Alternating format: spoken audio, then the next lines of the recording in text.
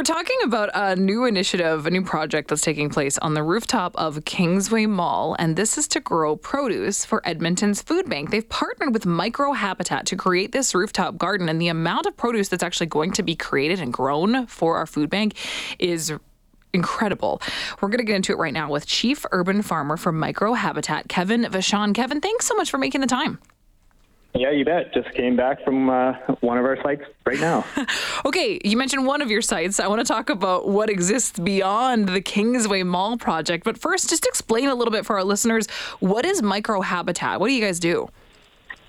Yeah, MicroHabitat's an urban farming company. It started in Montreal back in 2016 with one project. And we're up to about 200 now across, expanded out to Calgary and Edmonton this year. Sites also in Vancouver, Toronto, Montreal. We're also in New York, Washington, and Los Angeles as well. Amazing.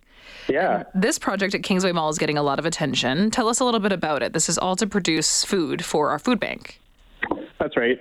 So the mall just got in touch with MicroHabitat. They were looking for, turnkey type business that could do this, and that would be us. So we're up there. We've got essentially 30 pots, looking to produce somewhere between 300 and 500 pounds of food this year. That'll just go straight to the food bank. So how does this work? Are Kingsway the ones that are fronting the cost to work with MicroHabitat? Are you donating all of this out of the goodness of your heart? Where does that fall? Yeah, no, it's definitely a business operation. Kingsway, contracted us out to look after it. So, like I said, pretty turnkey. We show up, do the install, which takes about half of a day, and. Wow. And then, we visit weekly, just monitoring the pots themselves, the moisture levels, make sure our irrigation's all working properly, and harvest any food that's ready on a weekly basis. And the amount of food that this is actually going to be able to create, you think 30 pots, and that sounds relatively small, but the amount that you're going to be able to yield is it's profound, isn't it, Kevin? Yeah, it's quite a lot. We try to put as much as we can in each pot. So, doing some companion growing. Certain things will be ready sooner than others, obviously. So, it's not all going to the food bank at the exact same week. So it helps distribute that a bit more over the season. But, we try to make the pots efficient while they're there. So what are some of these other projects that you have? You said you have 200 projects. You've expanded from Montreal into cities like Calgary and Edmonton. So are they all to benefit charities and programs like the food bank, or is this to try to supply grocers and try to, or even restaurants? Where does your growth go?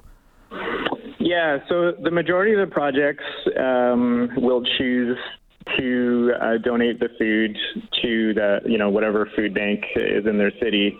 There is an alternative, though, depending on the project itself and the choices that are made. So, we have some projects on like a terrace or the top of a downtown tower, for example, and they might choose to have tenants of the building take part in the project and then just, reap the benefits of the garden as well. Or it could be just people involved with the project, but it's not going to restaurants or things like that. So you mentioned that this is one project that you have here in Edmonton. What else is going on in our city that we might not necessarily know about? Yeah. We've got 5 within the city, and then I can go into some locations there if you want, but another one that's sort of making a splash right now with the media is out at the Stony Plain Golf Course. So the town of Stony Plain has looked at our services as well, and they decided the golf course is the best place to put this. It gets lots of eyes on the project, and it's in a fairly well protected and irrigated area, and that will also go to the food bank in Stony Plain as well. Do you have to be quite choosy with the locations that you do decide to work with? Are there pretty strict parameters to decide that something like this could actually work? It all depends on the project. We're flexible to where things can go, but a few basics like we need water is a really key thing there. Ideally, we're looking for things not to be vandalized, and we'd rather give that stuff to the food bank at harvest time and whatnot. But we're looking to fill open spaces, so if we can meet a few criterias, we're on rooftops, just on ground level areas. We can be out at schools and parking lots, all sorts of places that are unused for food production at this time. Wow. What a great opportunity and an amazing initiative to really just be able to do some serious good. Our food bank serves 30,000 people every month, and I think that the idea of fresh produce is one that really gets overlooked when people are donating or doing what they can. Not that it's not appreciated, but produce is something that's typically not part of the conversation when it comes to what the food bank needs. So great work to try to fulfill that demand and make an impact, and I hope that it just grows and grows for you. Kevin, thank you so much for making the time this afternoon. Yeah, you're welcome. Get out there and start growing, people. Yeah, take care.